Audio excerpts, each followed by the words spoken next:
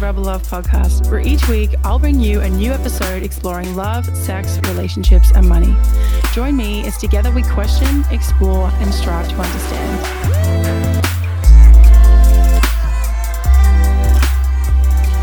Well, hey everyone, welcome back to another episode of the Rebel Love podcast. My guest today is Angela N. Holton, an international coach, speaker, author, Yahoo's top 10 relationship coach, creator of the Conscious Love and Dating Method, and founder of Love Sanctuary, an online spiritual and personal development site centered on helping women create the relationship and love they desire from the inside out.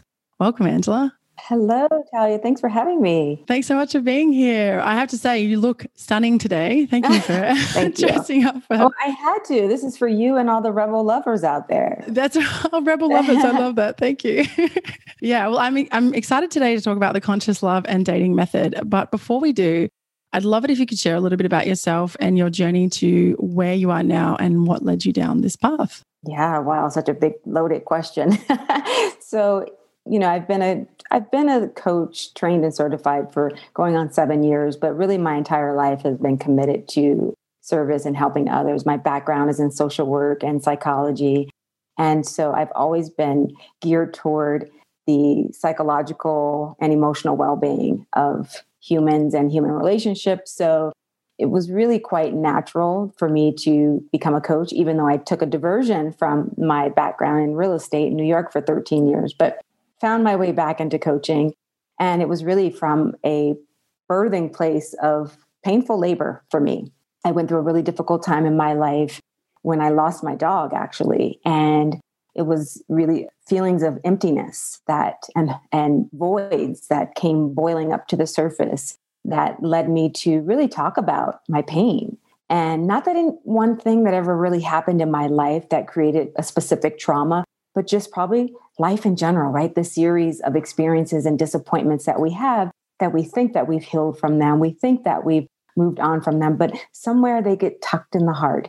They get tucked in the body. And so when my dog was the catalyst, losing my dog was the catalyst to really coming to terms and facing all my past grievances. And so it was really difficult. But through that, I birthed Love Sanctuary, which became my safe haven, my inner sanctum to write and blog and connect with people and women particularly that felt similar to me, that felt like, I've done all the right things in life. I've got this, I've got that, but something still feels like it's missing. Mm-hmm. When for a long time, what I thought was missing for me was this perfect relationship, this family, marriage, children, that whole thing. And because that's the image that I created for myself at such a young age. But what I really realized was missing was this deeply profound, loving relationship with myself and stepping and owning my life purpose and my life's work. And so I stepped into being a coach with much power, conviction, and passion. And then that really naturally, because the center of it was always self-love and self-empowerment, and that naturally evolved into cultivating love and relationships for women. And now even more specific as we're in these unusual dating and relationship times with the pandemic. So that's my story, and that's the abbreviated version of my story. Yeah. Well, it's interesting that you talk about the catalyst. I think I had one of those big catalysts as well, where like everything comes up, and I kind of describe it as like the ache of life. Like you said, there was like, sometimes it's not just one thing. It's like lots of little things because, I feel like, I was thinking about this the other day with teenagers, like, it's hard being a teenager, right? Because it's like you're coming from your childhood into your adult life. And then you realize all these crushing realities about the world and about like how you feel about it, and that you're just like this tiny person in a sea of, of people. Yeah. And there's just a lot going on. I think that happened for me in my mid-20s when I realized, I kind of thought there was a formulaic equation to life. You go to school, you get the degree, you go here, then you get the marriage, the children, the white picket fence. And when the other parts weren't happening after I had done my part, I was like, wait, what is this? And that's when you realize that, what life is, or that you're really figuring it out, that you are small in this big reality, in this big world. But that doesn't make your life and your story and your journey any less significant, because what we feel personally feels really paramount, feels really tantamount and big. But so, yeah, for me, it was my 20s. And So I just share my narratives and my story with women and empowering them to love themselves in a really deep, meaningful, and rich way, and in really practical practicality, what that looks like. Mm-hmm. I love that. I think that sharing is the closest, the quickest way to bridge that gap, isn't it? Between like one mind and another mind.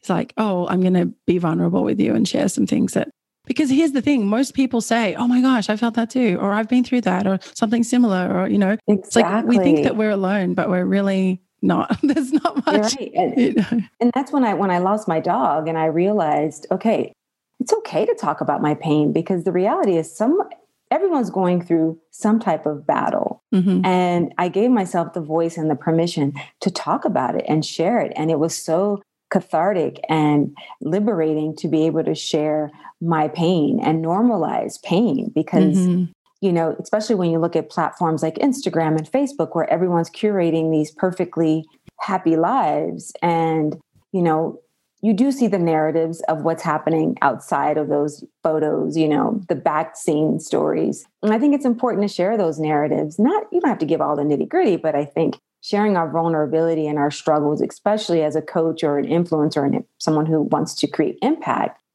people connect to you when they hear your story, because they want to know that it's possible for them too. Mm-hmm. Totally. It's possible.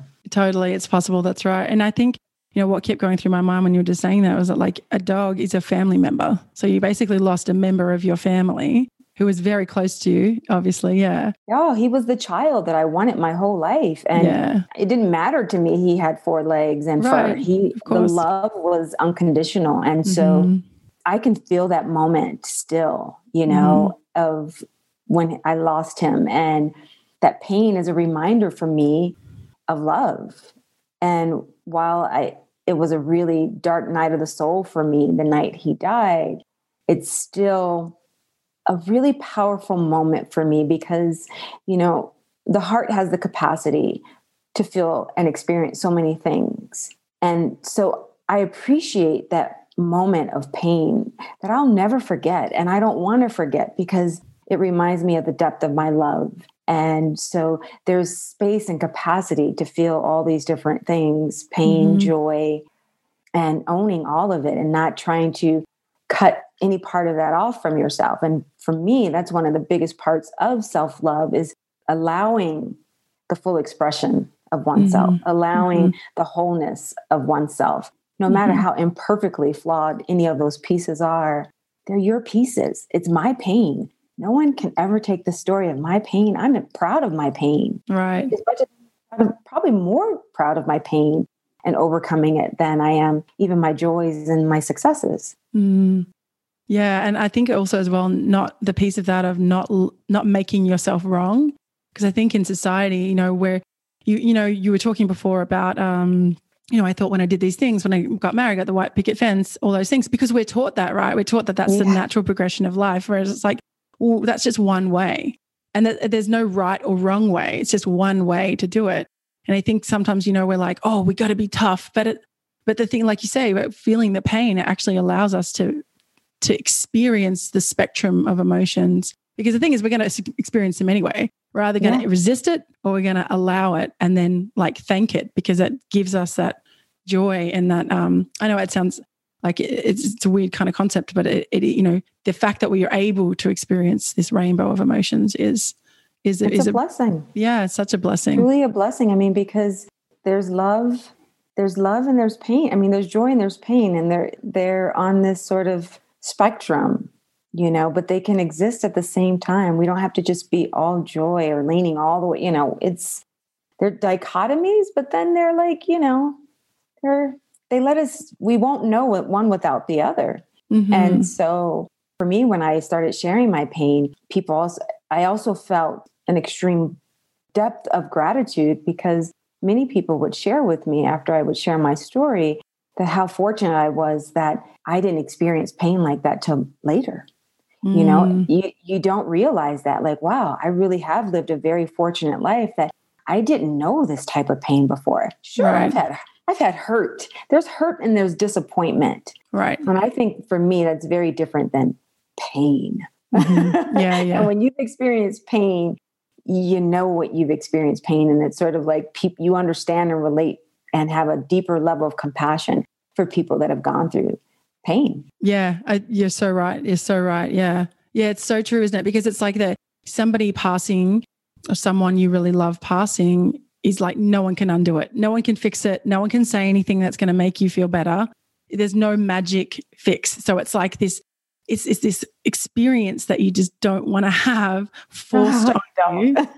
And you know, and that experience of kind of like, I guess, what's the word? Like learning to cope with it, that learning, reluctance and learning to cope. Because I think that, you know, that's when people, I mean, I'm not a scientist or a doctor or anything like that, but I think maybe that's what happens when people go into shock. They're like, I'm so in shock because it's so unbelievable that I'm just like, oh, my body's just not coping initially.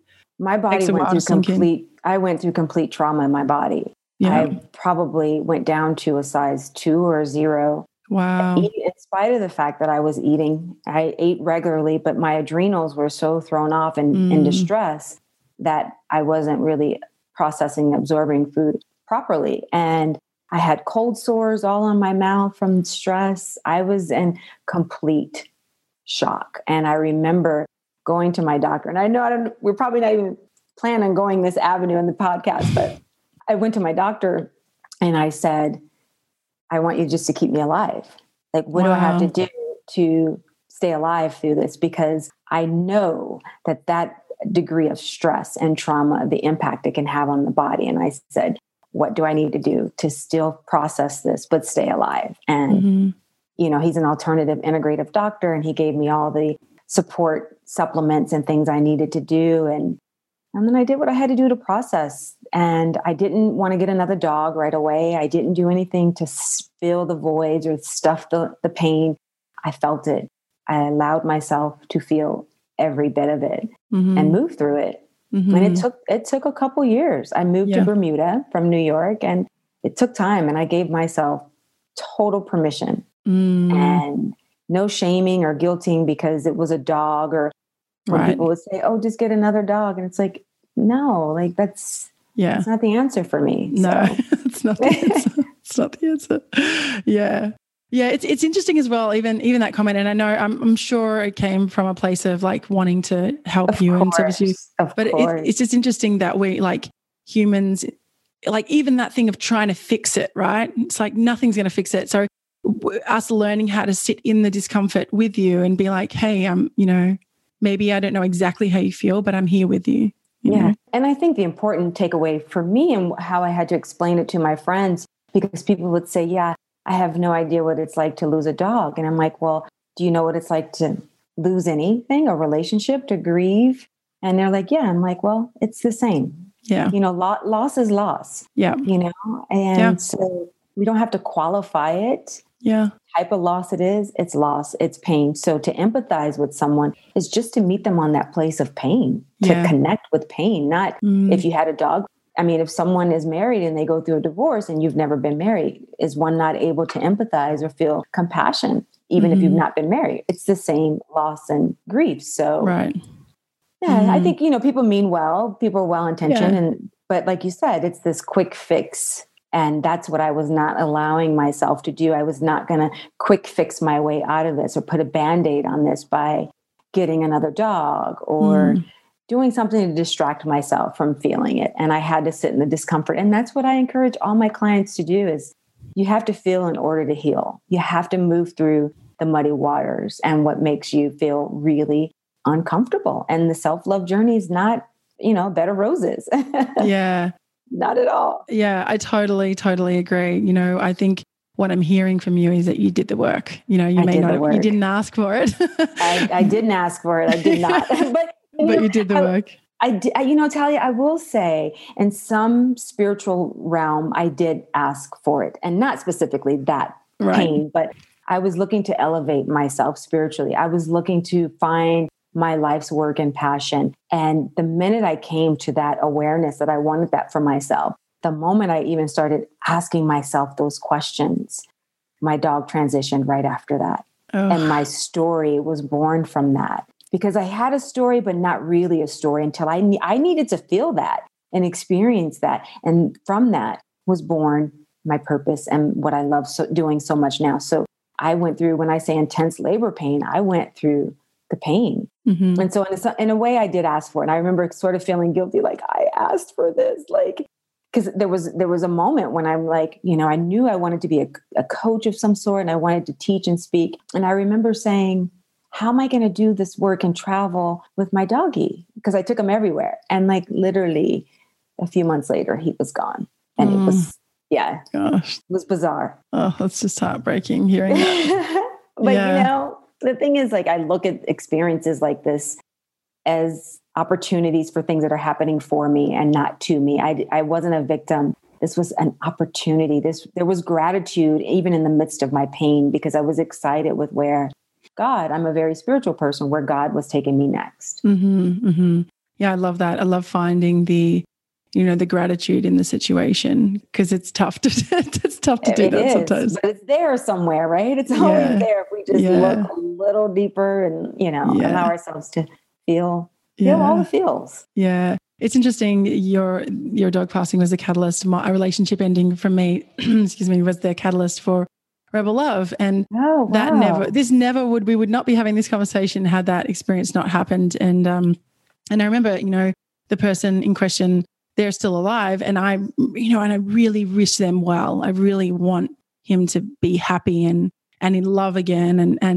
But it was such a close bond that it took me 6 years to kind of really, really move through that. And it was so excruciating that I was like, oh my gosh, and people said to me, like, I remember someone kind of laughing at me and going, oh, you're still talking about that.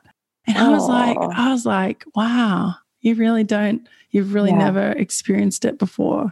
And I wasn't like, this is a person who I love dearly, but he just hadn't. And now it's funny, he's going through that. So oh my goodness. Now he's asking me for advice. Like, how did you get through it? And I was like, well. So did you work with a coach or a therapist? Because, grief takes work. And if we don't have the tools, sometimes we can prolong the healing journey or kind of get stuck in the grief. And if we don't have the tools, and one of the things that I believe is that, sometimes the deeper the loss, the deeper the pain, the deeper to call to self-love, right? Yeah. The deeper the awareness to come back to self. Mm-hmm. And that's what my journey was. And it sounds like yours was too, is like to really remember remember whatever parts of me I had given away over the years that were coming, because, one loss brings up all the other past losses if we haven't dealt with it. Right. And that's why, like, many of us feel sort of this melancholy over the holidays, because a lot of our grief and loss and sadness comes up around the holidays. And sometimes we can't even pinpoint what it is. It's like, I just feel sad. It's the holidays. Well, because grief and big holidays that are, celebratory and family events, they bring up moments of loss. So we're grieving a lot of different things in life, know, and even even if you get a new job and you move to a new city, and you can be so excited about moving to this new city, but you have the right to grieve your former life. Totally. This was part of you. This was a part of your life, the friends you made, the connections you had, the time you found in love here. So, grief is as much a part of life as living is. Mm-hmm. And also as well, like, I think also as well, try not to let the pressures of society and what you should do, like, impact your experience. Like, I just recently moved house, and it's like my new place is way better than my old place. And it's just in a different part of town. And I was kind of grieving leaving the part of town I was in. And people were saying to me, like, what's your problem? This is such a gift. And I was like, I'm not saying it's not a gift. I'm so grateful. I'm really, really grateful for the situation that's presenting itself.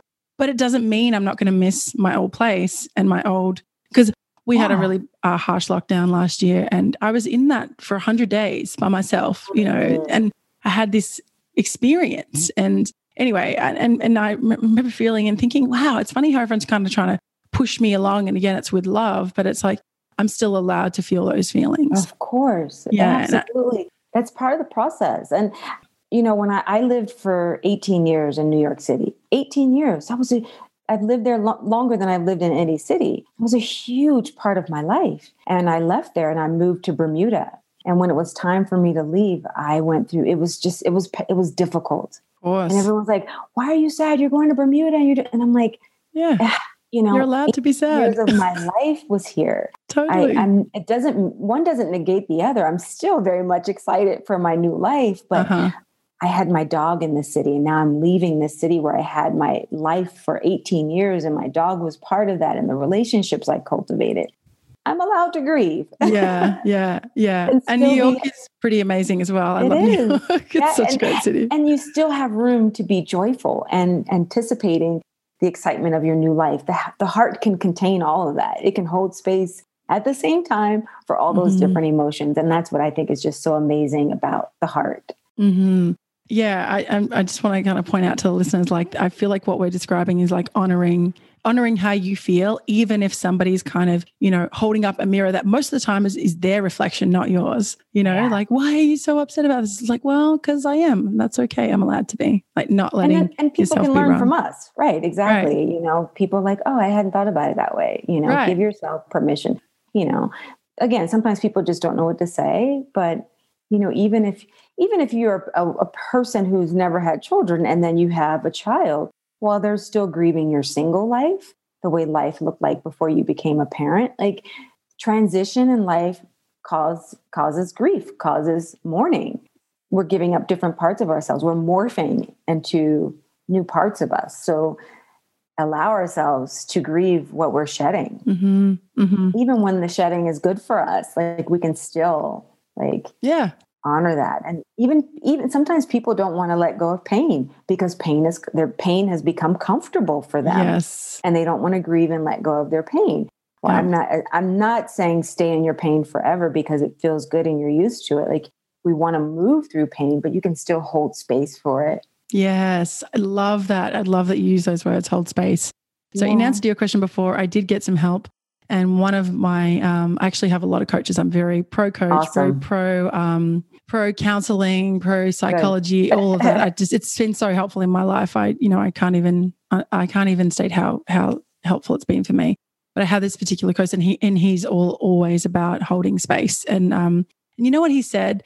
He said to me, Talia, one of the things he said, and this is kind of the vein of a lot of his coaching, was, how you want somebody to come and be in that space with you, like kind of, hold that space for you. He goes, well, you've got to hold that space for yourself.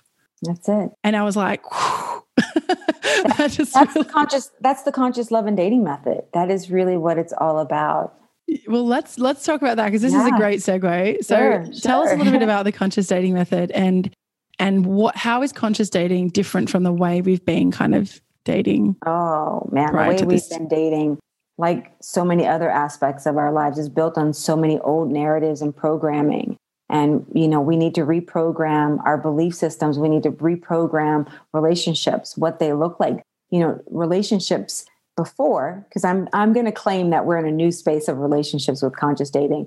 Relationships before were often built on a scarcity mindset, built on this idea that we're looking for this person to complete us. So if we're looking for completion, that's saying we're not whole. That's saying that we are approaching a relationship with a scarcity mindset, that we're not enough on our own unless we have, like I said, remember, the dog, the family, the kids, right? That's been this programming in everything in our culture, especially in the Western world of having all these accoutrements which equate to success. What is success?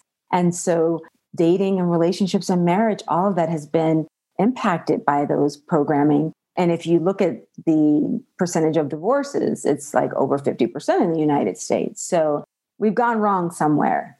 And we've also made relationships about seeking this person, this idea of a person that's supposed to make us happy, that's supposed to fill in the voids and fulfill us. Well, no one has the responsibility or should have that responsibility. That's a pretty weighted responsibility to fulfill us, to make us happy. I don't want to be the source of someone's total happiness. I want to be a little piece of it.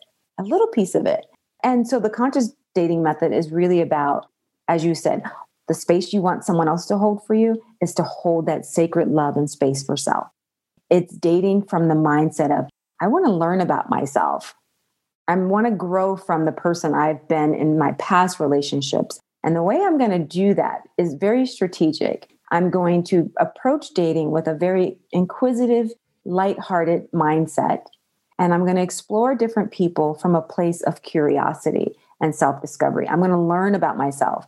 And as you're dating, you're exploring yourself, who you are, what you want, what are your needs. And we don't know any of those things. We don't know the inner work that we've done until we have the reflections of relationships showing up for us. So it's dating from less seeking and more becoming. Become the person that we want. Do the inner work, practice the skills of dating and love and relationships. So it's also about, as you're dating and you're, while it's very intentional, you are dating with intentionality and self-awareness, it's releasing the attachment to the outcome. So you're dating with a little less, I got to have this, clinginess to something. Because when we cling to things, it keeps it away from us. But it's saying, okay, I know this is what I desire for my life in the long term, right? This is my plan. I want to be in a relationship. I want to be married, or I want to, live with someone, whatever that desire is. But your pursuit of it is not so rigidly connected to, I got to get there. It's living in the moment, right? Like anything else. Because when we get too focused on the future of having that thing, we're missing the moment, and we're just bringing anxiety and stress. And, oh my God, when are they going to propose? And when is this? And when is that? When am I going to meet someone? And it keeps what we desire further and further away from us. So the conscious dating method is about dating with intentionality, self-love, self-awareness, curiosity, and present moment awareness. Like, be present and discover who you are in this very lighthearted way. And by shifting that mindset of like, okay, this person checks off all my boxes and I'm going to go out with them and maybe they're the one, we take that off the table, and we're just out there having connections and fun experiences. And when I say fun, I don't mean just throw caution to the wind and just be casual in dating. No, what I mean is it's just coffee. It's just coffee. It's just lunch. It's not a lunch with your husband or wife or partner. It's just a coffee date. Learn how to communicate on that date. Learn how to practice vulnerability. Learn how to practice rejection. Learn how to practice being rejected. Learn how to practice resolving conflict. These are all the tools that we can start practicing now as we're dating and cultivating relationships, rather than when we get married or in long-term partnership and we're like, oh, I need these skills. Oh, okay, I guess I better study and brush up on these tools. No, we learn the tools in the process of, and they're forever tools, right? These are tools we use for a lifetime, whether we're in a relationship or not. And then really the crux of the conscious dating method is we are the person that we're searching for. You are that person.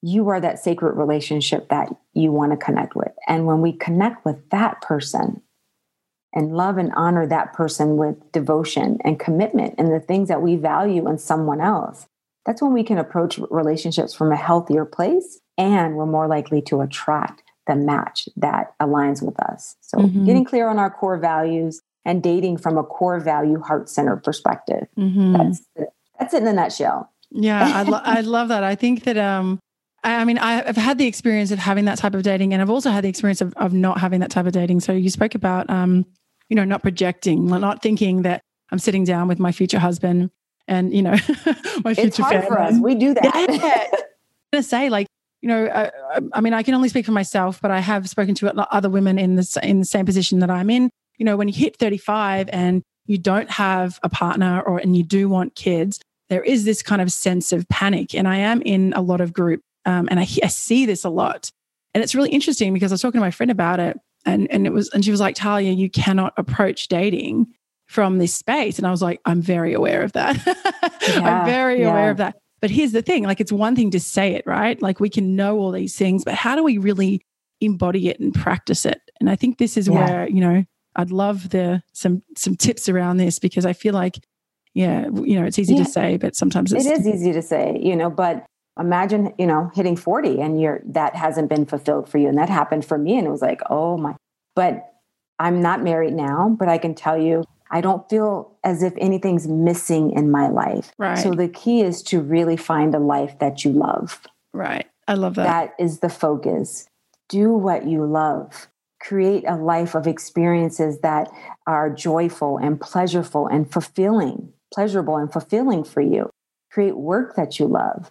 Those are the qualities of a life that will bring greater substance to a relationship, but also greater fulfillment for self. And you might be surprised when you discover that you can be happy with the things that you thought you never could be. It's so empowering. It's amazing. Mm-hmm. And I really believe, it sounds sort of cliche. And I remember Oprah used to say this all the time, but everything we really need in this world, we have inside of us. And it's really the truth. And so the external things that we desire, if we just shift that narrative to, okay, what is it that I really want in being in a partner with someone? Write those things down and create those things that you want in someone else. Create it within yourself. How can I create that partnership with myself? How can I create romance with myself? How can I be, companionship, right? Do you enjoy your own company? Take yourself out on a date. Treat yourself the way you want someone else to be treated. It's really about loving yourself and for creating a life that you fall in love with. Yeah. And then when the time is right, when if we want healthy, sustainable relationship, when the time is right, that person will come. And we can't force that. I could even say now, like, wow, I thought I was ready 3 or 4 years ago, but then I'm like, wow, I kind of see how I needed this growth. I needed this experience. And I don't think we have to be perfect to find love. Absolutely not. But no, I don't either. I will say, and you may not like me for saying this and your listeners, but when you decide to take the journey, the spiritual journey, the inner work journey, you're raising the bar. The standards become a lot higher. So if you just want any kind of relationship, then don't do the spiritual work. Don't do the inner work. Totally. But once you start doing that deep work, things come a little harder because you're working for things that are going to meet you at that deeper level. So unfortunately, a lot of people are not going to be an exact frequency or match to that. So it does make the process a little harder. Mm-hmm. And you can't unsee what you see. So, but if you want to be blind and walk through life and just like not have the tools and the skills and do the inner work, great. And you can probably create a relationship. But once you go into the deep dive of that inner work, it makes the journey a little bit more, it's rewarding in a different way. You're inviting growth into your life. Growth is going to happen either way. Well, no, experiences are going to happen either way. Growth is an option. That's a good one. I think I'm going to use that on Instagram. It's so true. I Challenges are an automatic, but growth is not. We have to choose to grow. And when you choose to grow and you're on this journey, it does make connecting with that person a little more challenging. Yeah. But what's the flip side of that? Yeah. Yeah, totally. Exactly. Yeah. You wake up in like 10 years and you're really unhappy and you've wasted all this time. And by doing the work now, I remember Tony Robbins said something that really always stuck with me. He talked about, and a lot of people are like, write down the perfect partner. What is he or she going to say? What are they going to do? Yada, yada, yada. And then he said, well, what kind of person do you have to be to attract that person? That's exactly the question I asked. Yeah. And I was like, oh my gosh, that's such a good question. And I was like, great question. Yeah. What would she do? And I was like, well, she'd behave like this. Like if you're saying, I want someone who's fit and works out and values their health, well, are you that person as well? Are you going to match? Would that kind of person be with the kind of person you are now? And so it really kind of puts into perspective and gives you that ownership on, hang on, this is my life. Absolutely. I'm at the, steering the ship. So, is it going to just be sailing away in the wind, or am I in control of it? In control of it. It's absolutely true. I posted something on Instagram today that said, meet the requirements of your requirements. Meet the requirements of your requirements. So oftentimes, and I work largely with women in my groups, they have this list of things that they want in someone and these standards of someone that are higher than the standards that they have for themselves.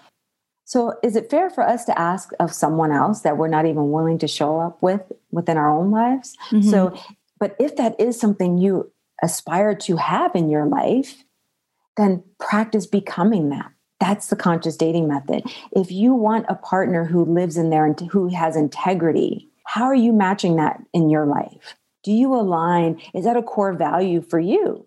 Right? Because it's not fair for us to be like, well, I want a person who has a lot of morals and integrity, but yet we don't honor the word we keep with ourselves. So create what we want in someone else and that relationship with self. Be committed to yourself. Be consistent in your word and the things that you say that you're going to do.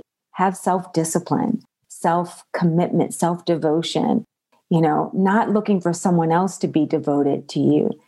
Yes, you want that, but start off by having that expectation and standard to be devoted to yourself. Mm-hmm. I love that. I just think everything you're saying just makes so much sense to me. And I just think it's so helpful. So thank you so much. You're welcome. Okay, I'm going to ask you one more question before we wrap up. I feel like with a lot of things we're talking about today, and a lot of if someone who's listening hasn't started this journey yet, it can seem kind of daunting. So I guess what I'd like to know is, where's a great first step? What's the first step to this journey? Sure. I'd always say meditation, and there's a lot of resources. I love one of the books I read when I was starting my own self-taught meditation practice. I read David G's book, The Secrets of Meditation. Okay. And, there's so many different types of meditation on YouTube. There's different apps. Find a meditation. Start with 3 minutes a day, 5 minutes a day. You really want to build up to 20 minutes twice a day if you can. Start there. That's the place where we begin to connect with ourselves, with our thoughts in a deeper way. And taking this pause to notice ourselves, to be the observer of ourselves, to know that I don't have to be the person who made the mistakes in my past. I'm not defined by that. But can I be the observer of the person showing up in the room and who she is and how she feels? I would start there. I also think a gratitude practice is a very easy, powerful way to implement a technique that's not only powerful, but it really changes the way we see things that happen in our lives and our experiences. Like I spoke about my dog. As horrible as it was for me, I also focused on what I knew was coming from it. Mm-hmm. I knew it, and I was grateful for the growth and the insight and the things the creativity that was coming to me, my podcast, all these things that flourished from it. I was grateful for it. So start the journey with meditation and gratitude. Every day, write down 5 things you're grateful for, 10 things. And you can say that in your meditation. You can do a gratitude meditation. You can journal it. I like to journal it. I like to say it out loud. And just, it shifts the mindset from thinking of negative things and what we don't have, and shifts our focus to what we have in every moment, even in this pandemic. What do we have that we can be grateful for? Mm-hmm. I would start there. And then if you've not done any of the inner work, and let me tell you, that's enough, because that will lead you to the next step, and then the next step. And then you'll find other teachers, find coaches, find courses, find workshops that speak to you, and find podcasts that connect with you. And here's the thing, whatever we seek finds its way to us. And when we're ready, when the student is ready, the Buddha says, when the student is ready, the teacher appears. So all you have to do is say yes.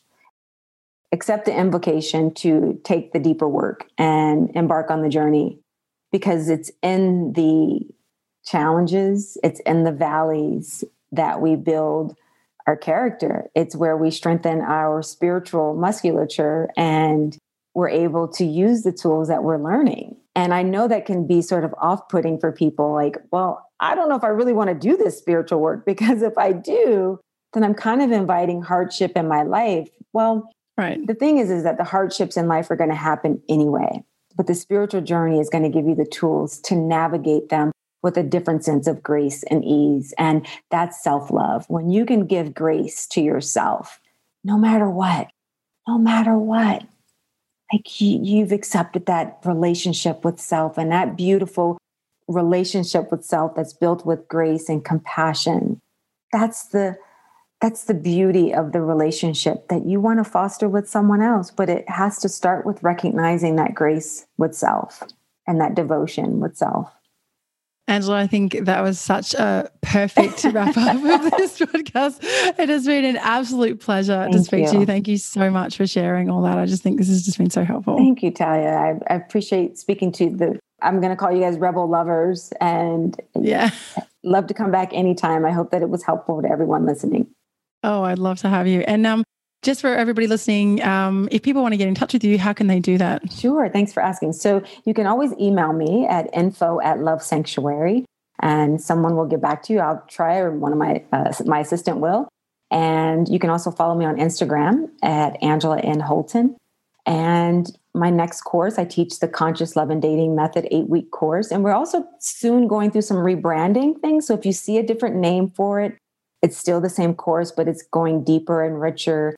And we're launching again sometime in mid-April. Again, you can email me or you can go to the website, lovesanctuary.com, and get on the wait list and book a 20-minute call with me and see how I can support you. Awesome. And you can find all the links mentioned in this episode and the links to Angela's website at rebellove.com/EP21. Again, that's rebellove.com/EP21. And if you like the podcast, please feel free to leave us a review and subscribe on your favorite podcast platform. Thank you again, Angela. You're a legend. Thank you. It's been such a pleasure. Oh, thank you, Talia. Thanks for listening to the Rebel Love Podcast, the podcast about love, sex, relationships, and money. If you like this episode, please support us by subscribing and leaving a review on your favorite podcast platform. And find all the details of this episode and more at rebellove.com/podcast.